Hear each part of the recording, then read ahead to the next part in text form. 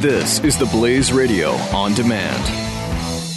Regardless whoever wins the White House, we are facing serious geopolitical and economic challenges that could lead to the next great financial crisis. You need a recognized safe haven asset for your portfolio and IRA, and that asset is gold. Call Goldline and add physical gold to your portfolio or IRA at 800-913-GOLD. Goldline, been helping people diversify their portfolio with gold for over 55 years. Rated A+ by the BBB. Read Goldline's important risk information, but do it now, because crazy times are coming. 800-913-GOLD. 800-913-GOLD.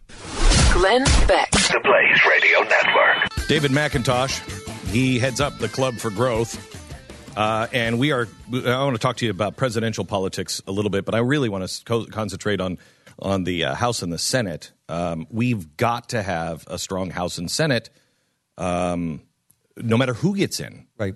And good people that understand small government, no nationalized banks, the Constitution, all of that stuff.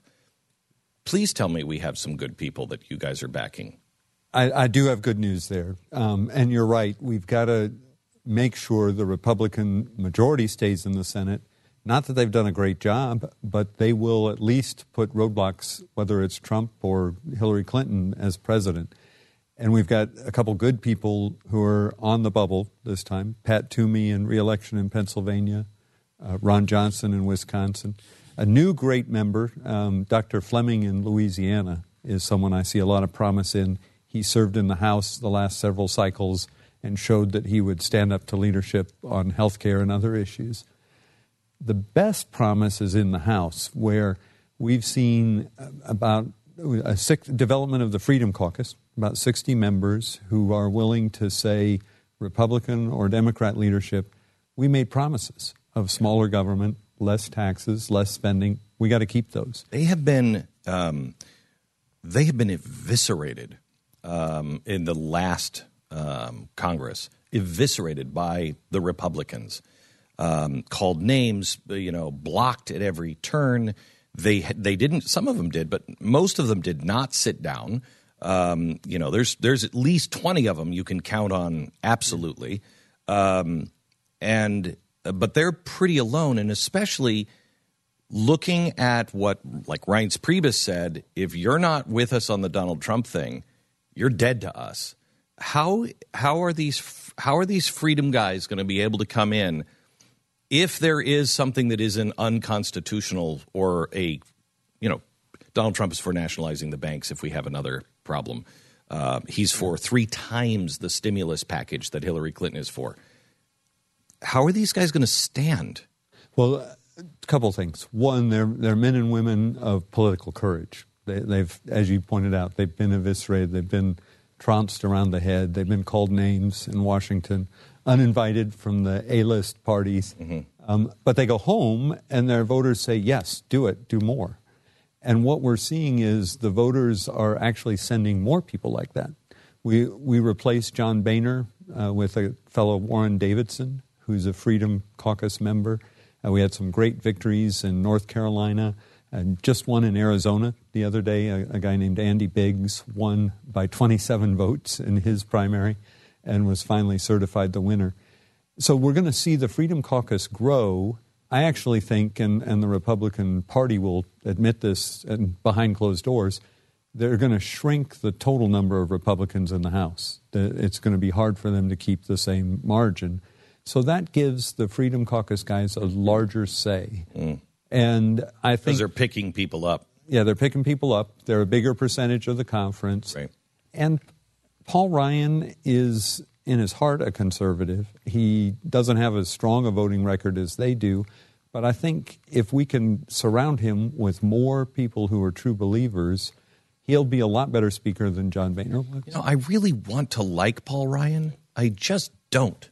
I really want to like him because I felt like he was so strong and he really in my heart, I believe he does get it, but what he does, he doesn't come through. Yeah, he's got to start showing that he's a different guy than John Boehner was and not just part of the old problem. Okay, so Scott Barrett in New Jersey is somebody that people should know and help out. Yep. Rod Blum in Iowa. Anybody else in the House? Those are the key ones for the fall. Isn't Biggs? Is Biggs? Biggs just won his primary. It's a very Republican seat, so he should be okay. All right. There'll be a couple seats in Louisiana. We haven't made an endorsement there, but there are 3 or 4 candidates running.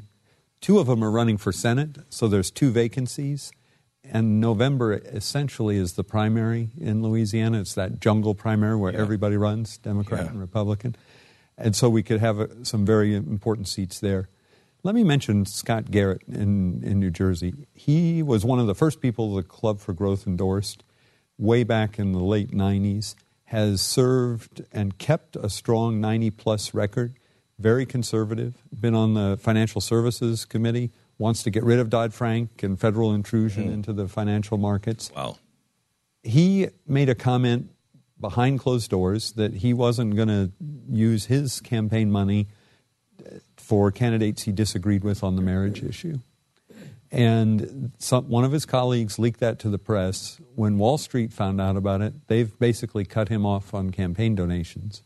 And now a former Clinton aide, who's very liberal, wants to bring in more regulation, undo all of the things that Scott stood for, has raised a ton of money and is giving him a run for his life on that. So he needs money. He needs money. He needs support. Scott Garrett, New Jersey. I see Toomey is on your list. John Fleming, Louisiana. Ron Johnson in Wisconsin. Marco Rubio. We supported him early when he first ran.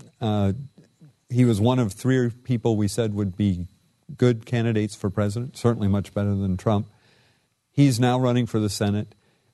Marco has, I think, evolved over time, and certainly on the immigration issue has run into a lot of hot water. Well, he's more conservative now than the current candidate running, but that's a different story. Yeah.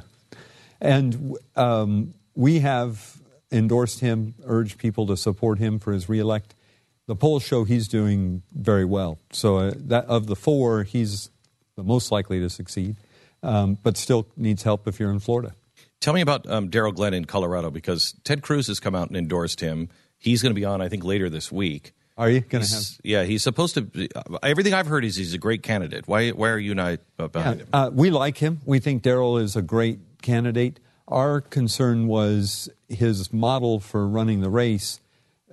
We weren't sure would he be able to raise the money to really put up a So it's not his competition. policies. Not his policies. Okay. As he gets closer, and we're looking at the other seats being locked down, we'll take another look at Darrell because he is a strong conservative. You'll love him on your show, very articulate spokesman for all the things we believe. You're looking at putting your money where you really think you can make a difference, and you're not sure yet on him. That's right. Okay, good. That's easy. Tell me about. Let me switch now to what Reince Priebus said. By the way, let me say on Darrell, back when we looked at it, he was 20-some points down. Nobody knew him. He has done a good job of closing the gap. The latest poll I showed, he was down into single digits. Yeah, so we're going to track that. Okay, good. Reince Priebus said, if you're not endorsing Donald Trump, basically you're dead to us. We're not going to help you on any campaigns going forward if you're a GOP candidate. We have already heard that they are trying to put somebody up against Ted Cruz here in Texas. Yeah. Have you heard that? And what do things look like for people who went against the GOP? Yeah. So I doubt that Reince or the Republican Party is putting up somebody against Ted. But there are people here in Texas, folks that lost to him the first time he ran, and others who are upset that he didn't come out and say, I endorse Donald Trump. I think what you'll see after the election is Ted Cruz will look a lot wiser to everybody, and some of that will fall off. We're a big supporters of Ted. We ended up endorsing him for president at the end of the primary cycle, helped him win Wisconsin, tried to win Indiana, my home state, and didn't make it there. I think Indiana's dead to us, by the way. Well, we got Mike Pence coming out of there. I will say that. Yeah. Let me say, I think what's going to happen is the Republican Party after the election will wake up and say, we're badly fractured, And if we keep shooting at ourselves, the Democrats will keep winning. And so I think folks like Ted Cruz, people who don't support Donald Trump right now, are going to be welcome back, and you'll see the Republican Party. We were just talking about to a millennial who said, people don't understand what's happening with the millennials. Millennials, this is sealing the image of the Republican Party for a very long time with millennials because, it's just bad news. What does America look like with either Hillary or Donald Trump in 4 years if we continue down this road? What does America look like in 4 years? So I think you see a continued decline among the social fabric for either of them. Hillary's widely accepted that she's just not truthful, and people are going to say, okay, if the President of the United States can lie and get away with it, so can I. Yeah. And cheat, and I'm going to get what I can get. If Trump is president, I think you'll see a general degrade of the way people deal with each other. That the reality TV phenomena will become more of life rather than made-up reality TV. My biggest worry is on the economy, though, where both of them have said they will stop free trade agreements, they'll renegotiate NAFTA and others. They've even talked about imposing huge tariffs on goods coming into the United States. Well, all you have to do is look back about 100 years ago when we had the Smoot-Hawley tariffs. Smoot-Hawley. What was a recession became the Great Depression because those tariffs destroyed the U.S. economy, destroyed much of the world economy. People have taken and they are saying basically what Donald Trump is saying. We're being screwed by other countries, and it's time that countries pay their fair share, et cetera, et cetera. And then there's a disconnect and a jump to these trade agreements, which they don't understand that huge tariffs always lead to really bad things. Yeah. And what two things happen. One, they impose a tariff back on our goods. So everything we make here suddenly is more expensive around the world. Second, they lose out on their economy, so they don't have money to buy U.S. goods. So we make things here and send it to China, send it to Mexico, send it around the world. Do you believe these tariffs would be Smoot-Hawley in its result?